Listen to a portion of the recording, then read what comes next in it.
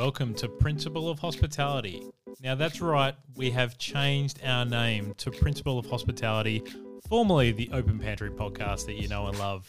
I've teamed up with my best mate, Sash Fernando from Principle Design here in Melbourne to create some of the best hospitality content that is going to come out of this country.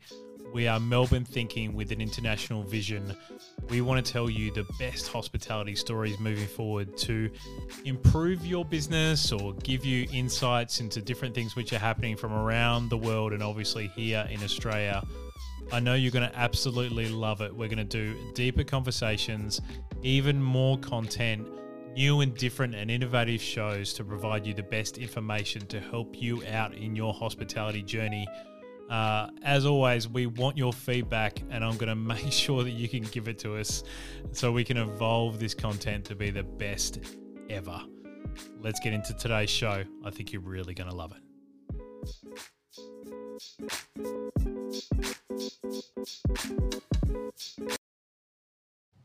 Welcome to another great podcast. It's so fantastic to have you listening along. The Big Easy Group is one of the premier hospitality groups in South Australia, currently owning 4 of the best venues in Adelaide and growing strongly. Today I'm lucky enough to talk with one of the co-founders, Oliver Brown, about how they have been able to grow these amazing venues in this fabulous city, which is my hometown. Oliver, thanks for being on the podcast. Absolute pleasure. Thanks for having me. Just fantastic to be here, in the Stag Hotel, where I have spent many a night in my 20s and just loved this particular venue. But I've been so excited with how you guys got started a couple of years ago and seeing the media excitement about your brand and how it's growing. How did you guys actually get started out in the industry? Yeah, absolutely. So I guess our first serious venue was NOLA. Mm-hmm. I myself actually studied oenology viticulture at Adelaide Uni. Yeah, right. So sort of had a love and affinity for wine and drinks, and through uni I worked in bars and venues. Yeah. At the end of uni I sort of started off and opened up a little pop-up bar during Fringe. Mm-hmm.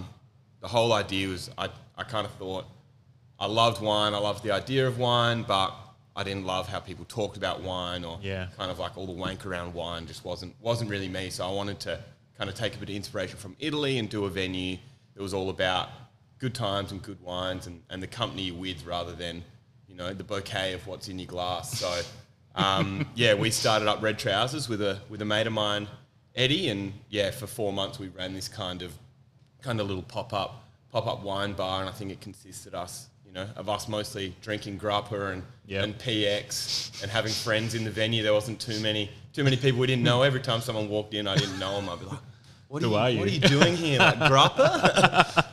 That's pretty much how we started. And I met these 3 other boys who were all aerospace engineers. So pretty much exactly what I did as well.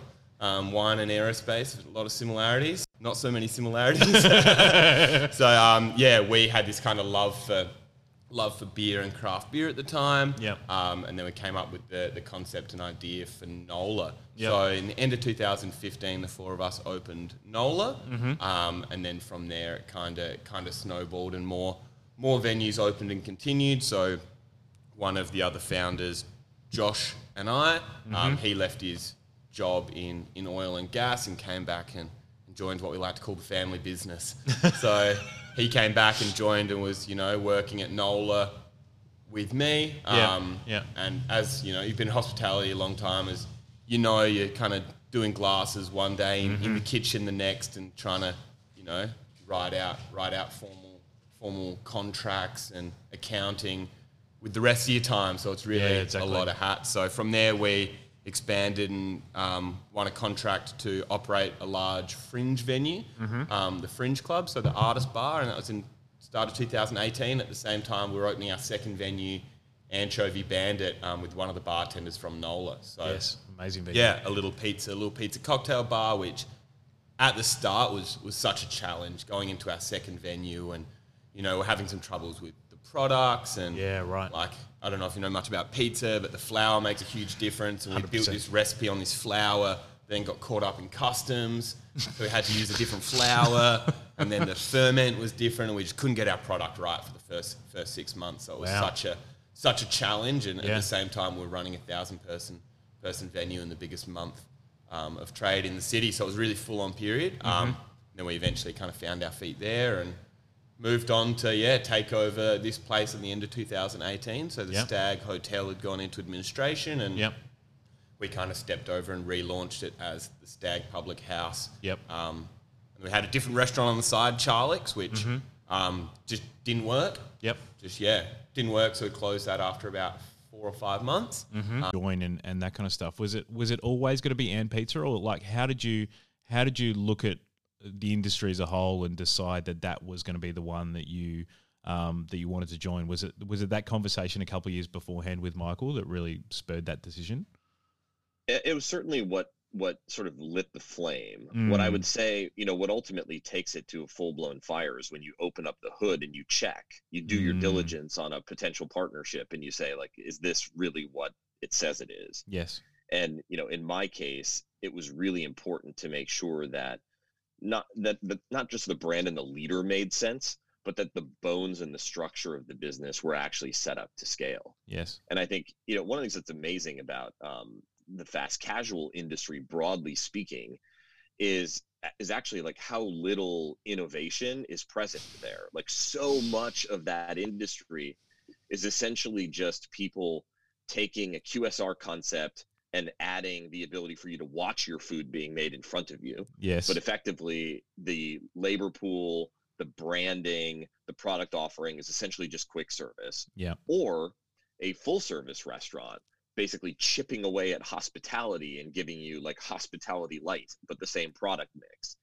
And, I think a lot of people saw in the States, Chipotle in the late 90s, early 2000s, even into the late 2000s, and the run up that they had. And I think they mistakenly identified the service model there as the differentiator. Yeah. And like the service model had been there forever. I mean, like Subway, you can watch your sandwich made in front of you. Yes. The service model does not make a great brand, and it certainly doesn't make a compelling job offering for people.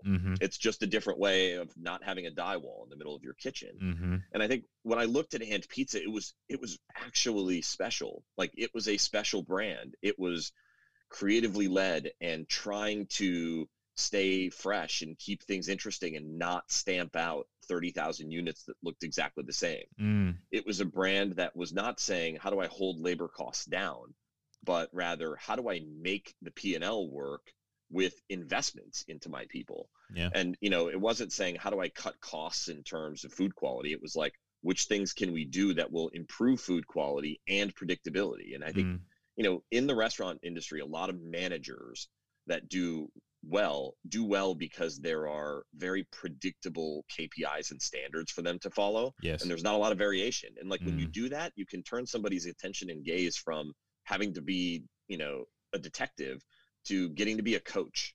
And as an HR leader, as a human capital leader by trade, when those things line up, you see a big opportunity to say, this thing can be not just hundreds, but thousands, or maybe even tens of thousands of units someday. Yes. And when you think about the fact that the hospitality industry in the States, at least, is the second largest private employer in the country, that is impact. You look at impact, like how many lives can you change if 10% of America's workforce has their paradigm changed for the better? And for me, that was the value proposition, and that's why I came.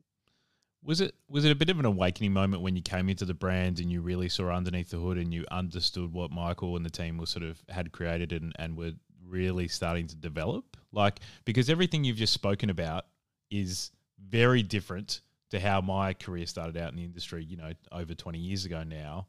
Like, we would care about our people, but we wouldn't deeply care about our people because we didn't want to get too connected, and tech was obviously starting to form, but it was way too expensive and that kind of stuff. And you would, as a brand, you would never talk about, politics, or you never talk about, other things in moral standing or social society. Like, was that a bit of an awakening when you came into the brand, even though you sort of knew what you were signing up for when you came in? I think, what I found when I got here was, very good intentions and great bones, but what Michael I think was looking for, and what I'm hopefully doing with the team after the last 3 years, is providing the structure to scale something that's intimate. Yes. I think a lot of times as brands grow, they move from that intimacy of single unit or small chain operations where there's that sense of family. Franchisees, like I remember talking to a Hungry Jack's franchisee when I was at Burger King back in the day, and like this idea of like small groups of people that are like up in each other's business and know their life is a very different paradigm than like large national chains that span countries. And for me, the bones were there, but the structure wasn't. And I think the key and the challenge and the nuance is, how do you take what you know to be true about scaling brands in terms of the necessary standard operating procedures, the necessary guardrails, et cetera, and then how do you allow for people to be the best version of themselves and not have to conform? And within And Pizza, it's kind of the fundamental value proposition here is that you can be who you are, because the procedures are architected in such a way where it's less about your technical competency and more about your personality. And I think that's gold. Like when a restaurant can find a model where you can hire just about anybody, as long as their judgment is good, and then you can talk about things that you can't talk about otherwise, right? You could talk about political issues, you could talk about issues of social justice, because you're now on the same side of the table. You're working together. You're able to talk about that collectively. And I think one thing that a lot of brand leaders mistakenly do is they try to keep too much distance between themselves and their people. They think somehow that it's possible to keep work life and home life separate. And I think if there's nothing else that we've learned over the last 10 months, across the world during this pandemic, they're together. It's that, those lines are inherently blurred. And like, one of the coaches I had early on in my career was very astute. He helped me really understand that your head and your heart are like, they're inside you. Like you're not going to be able to separate them or leave them behind. And this idea that somehow you could be financially struggling outside of work, or experiencing homelessness outside of work, or hungry outside of work, and somehow partition that off in your psyche when you come to work in a service job and like serve guests and not have that impact you, that's preposterous. I mean, like that's the dumbest thing ever. And like management theory is kind of like rooted in this idea that if you're a leader, you got to separate work and home, and like to chip away at the humanity of that is to really undercut what's possible in the industry. And so for me, as I lead the team day in and day out, I try to reframe a lot of those paradigms and questions. Instead of saying, how do I not do this? Or how do I save on labor? You flip the question and say, how do I invest and deliver the same amount of profitability? Like it's a lot of it is in framing, and a lot of it is in the humanity of understanding that people just can't leave who they are outside of work. It's just not possible. So leaning into that and creating a space where there's trust is far preferred for building a long-term sustainable product. Yeah, without a doubt. I think safety and making sure that your team feels safe in order to have a conversation with you that sometimes is hard, and hopefully a lot of the time is celebratory is really, really critically important. So I can't agree with you more. I know a lot of brands, Andy, during this time have had some downtime, and that has allowed them to think about their brands in probably different ways, and maybe for the first time, because they're usually just going gung-ho and not thinking about the end goal.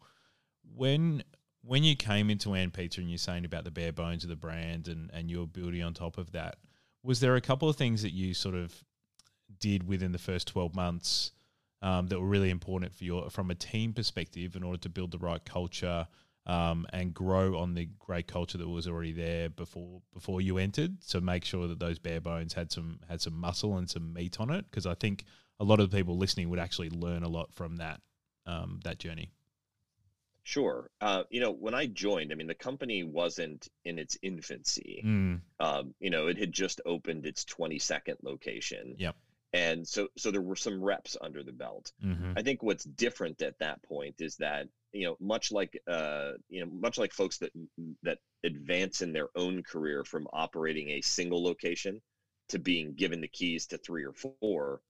It's a case of what got you there won't get you to the next spot. And I think the best description I have is that the organization still had a ton of that, can do kind of advertising agency scrum methodology, like everybody go to the problem. And that, like, if you were watching it, it looks a little bit like third graders playing soccer instead of, professionals playing soccer, where people stay in their position and work the field differently. And I don't think that's not really a judgment on the organization at that time. It's more like that's what most organizations look like when they're 15 to 20 units. There's still a lot of third grade soccer going on. Ball goes to the corner, all 11 people on the field run to the corner. And, and I think when you start talking about the way that, I should probably say football, not soccer in this case, right? But like soccer's fun. the way that the game is played changes as you get older. And that's the same thing in scaling a restaurant concept. You start to look for games that are much more infinite in their scale than the ones that are like right in front of you. When you're an entrepreneur and you start something from scratch, often urgency and importance are the same thing. Yes.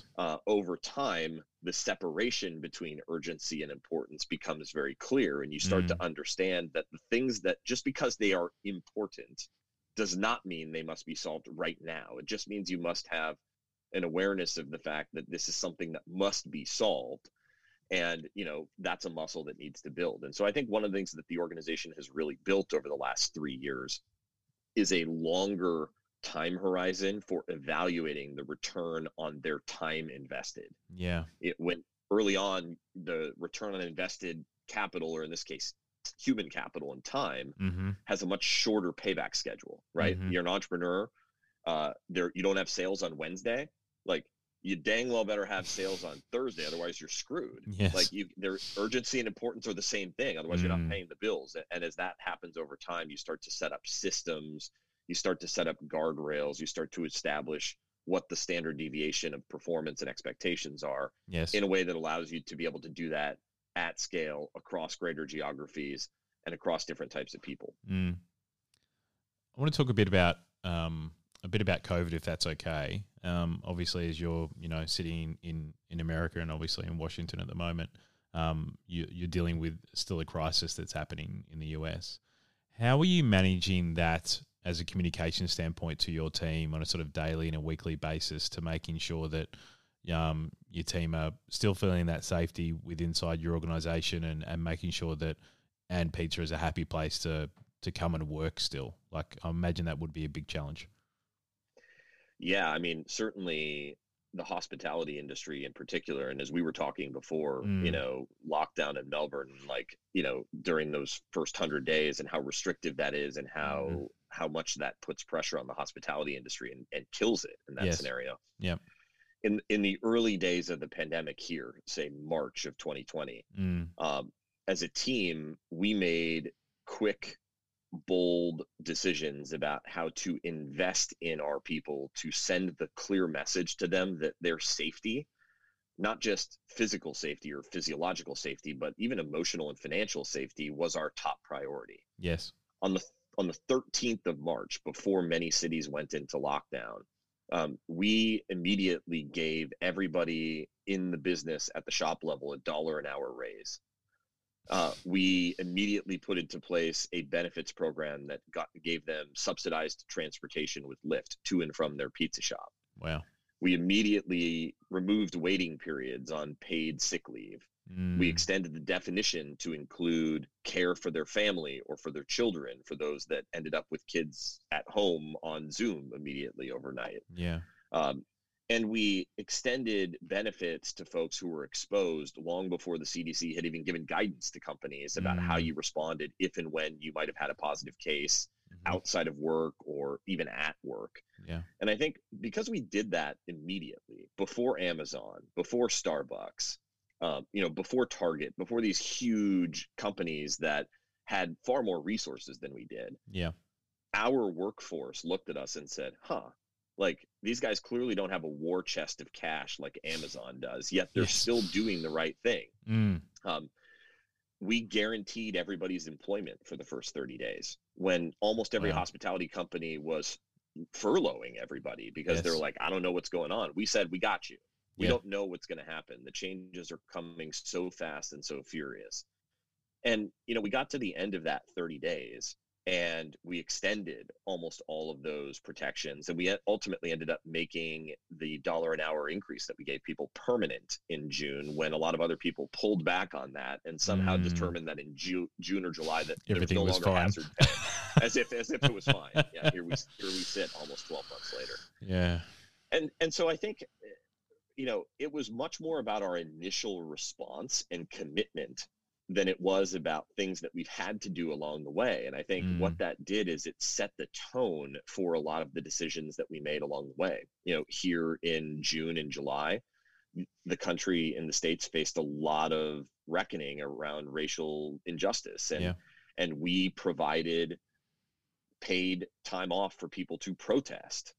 And like at the time, people are like, what are you doing? Like, how are you taking sides on an issue? And back to the earlier conversation, like, you can't divorce who people are from what they do at work in terms of their emotional well-being. And so, we're looking at our family members and saying, how do we help support them? Well, they want to be there. Like, this is an issue that matters. And if it's an issue that matters to the company, it matters to me as the leader, because ultimately that affects how people show up and whether they feel safe. And so I think taking that step and extending paid time off for activism as a next step sort of put more emotional deposits into the bank account. Yeah. Come the fall, we closed all of our pizza shops on election day. Like, election day in the United States was a disaster in terms of logistics, right? Yeah. You had a pandemic, you had disinformation, you had suppression, and like all these other brands giving people paid time off. Great. Love it.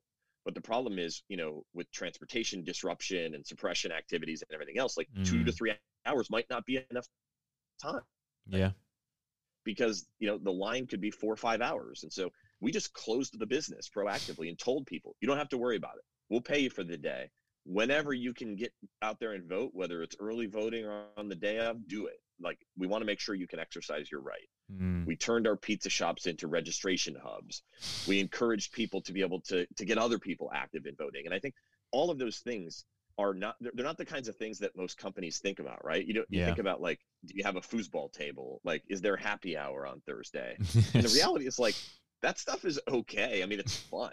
Like, it's great. I'm not going to knock having a foosball table or a keg of beer in the office. But in this moment, in this crisis, solving for those basic needs of people feeling safe in and out of work, people feeling like the company they work for has their back and is on the right side of history. Yeah. And feeling like their company is going to understand that without them being able to and being willing to be on the front lines, risking their health and well-being during this, like, we don't have a business. I don't have a job. And we would not be where we are without several hundred hourly workers willing to put up with that, to put up with disruptive bus schedules and Lyft drivers and, guests who refuse to wear a mask or whatever. Like, it's just, it is hazard pay. And like, I think all of those deposits that we made were critical in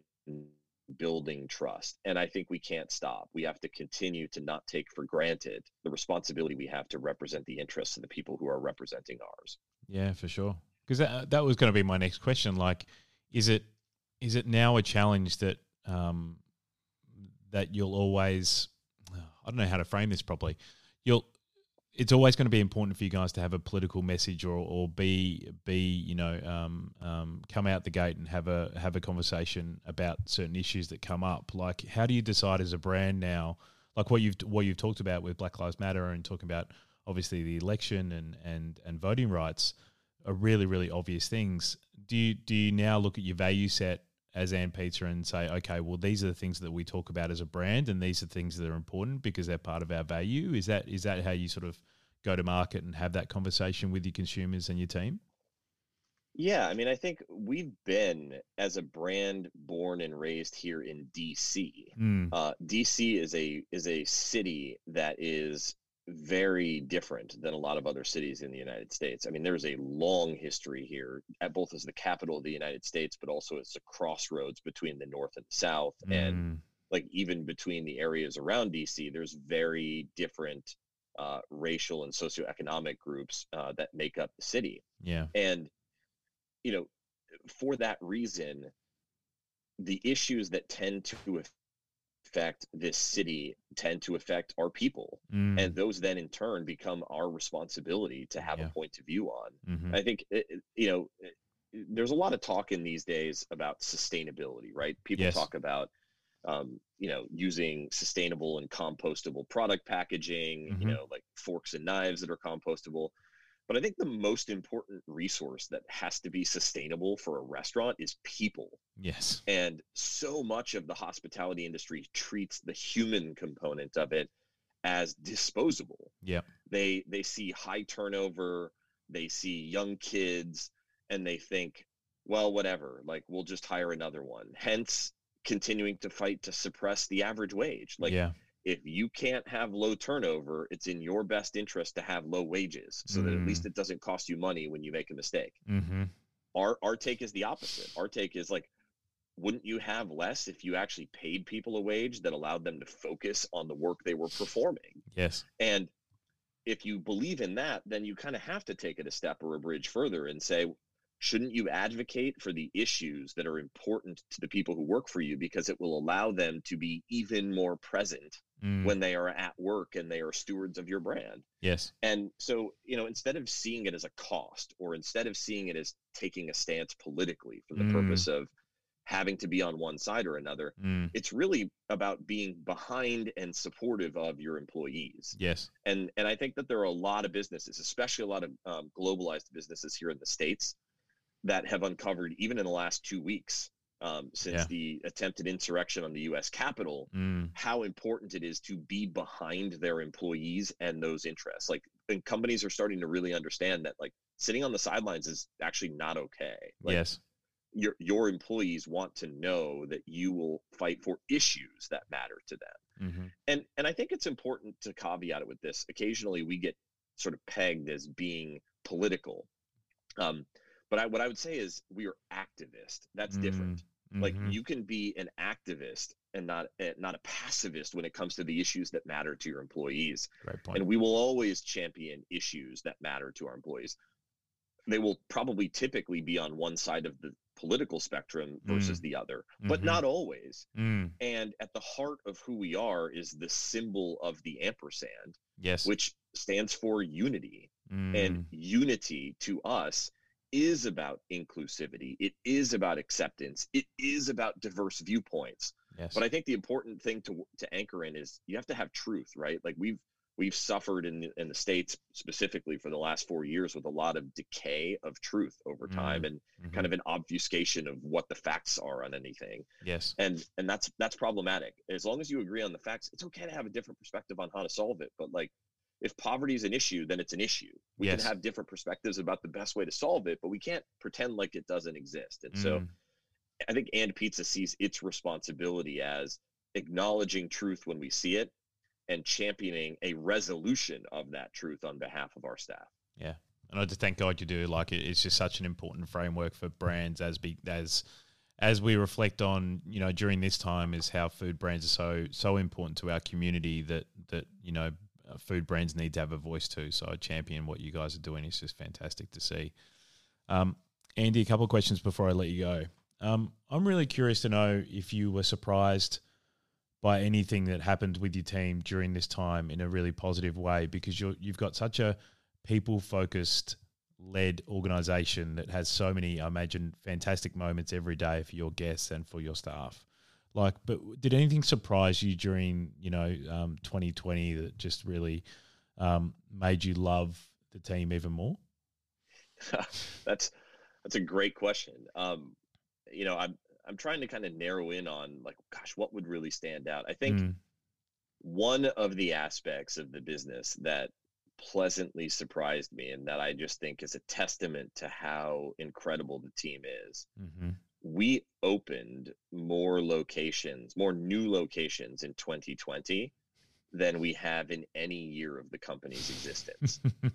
And most brands were not taking that path. Yes. Like, everybody was hunkering down, trying to preserve cash. Like, why would you be spending, hundreds of thousands of dollars building more pizza shops when you don't know what the future is going to hold? And I think, it's one thing for me, to set that direction for my team and say, this is where we're going. Yeah. It's another entirely for all of them to not only embrace it, but to execute it really well. And so I think what made me exceptionally proud is that, there was a period of time where between late September and mid-November, across an 8-week stretch, we opened 6 new pizza shops in that 8-week window. Wow. And to open 6 new locations in 8 weeks during a pandemic, social distancing, masks, the lack of all the things that most restaurateurs rely upon to drive business to new locations and grand openings. We couldn't sample, we couldn't invite big groups of people. We had to get creative. We had to really leverage our digital chops. I was blown away and just really, really proud of the team, because that doesn't just happen by setting a clear direction. That takes immense cross-functional support of one another and a belief in what they're growing. Because many people could look at that and say, how the heck, why would you spend millions of dollars of precious cash during a pandemic to do that? Yes. And I think it just speaks to the confidence that I have in them and that they had in each other.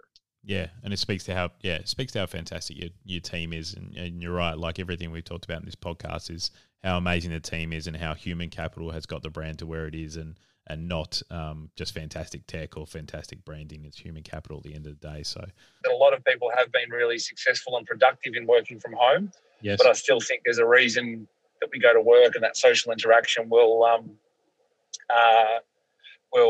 keep the cities, get the CBDs back up and running.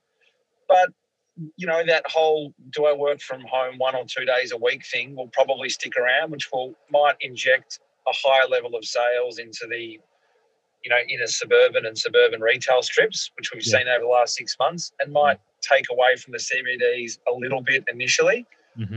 But I think that pullback in working population in the CBDs in the short and medium term is probably netted off by, unfortunately, some hospitality businesses that have actually closed permanently in the CBD. Yes. So to put that otherwise, there might be a 20% lower working population for the next couple of years, but we'll probably see 20% of the businesses permanently close.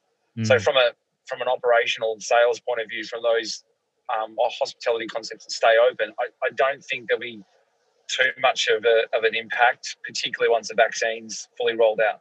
Yeah.